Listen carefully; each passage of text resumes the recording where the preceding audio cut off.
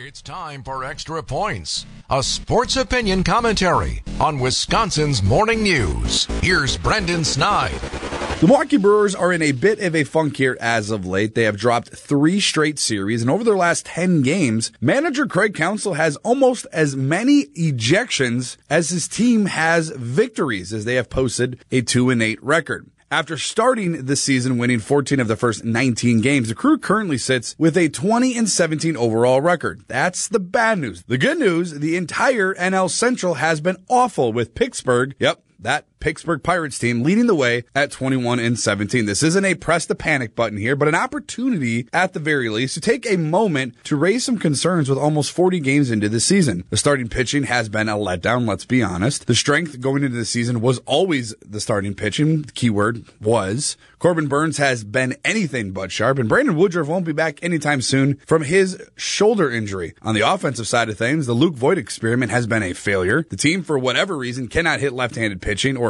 pitching in general for that matter, over the last 10 games, averaging only 2.3 runs per game. Since Garrett Mitchell went down with his injury, the Brewers have a 7-12 record. Coincidence? Probably not. Look, I don't want to be down on this Friday, but the same questions we had about this team prior to the season are, unfortunately, some of these same questions we still have today. Who is going to carry the load on offense? Will the starting pitching be a strength? Will the bullpen hold up their end of the bargain? All of those things are still unknown. Can the Brewers turn it around and get back on track with a big win streak? Sure, of course they can. But as we have seen, days like these will be more frequent than others until we see otherwise.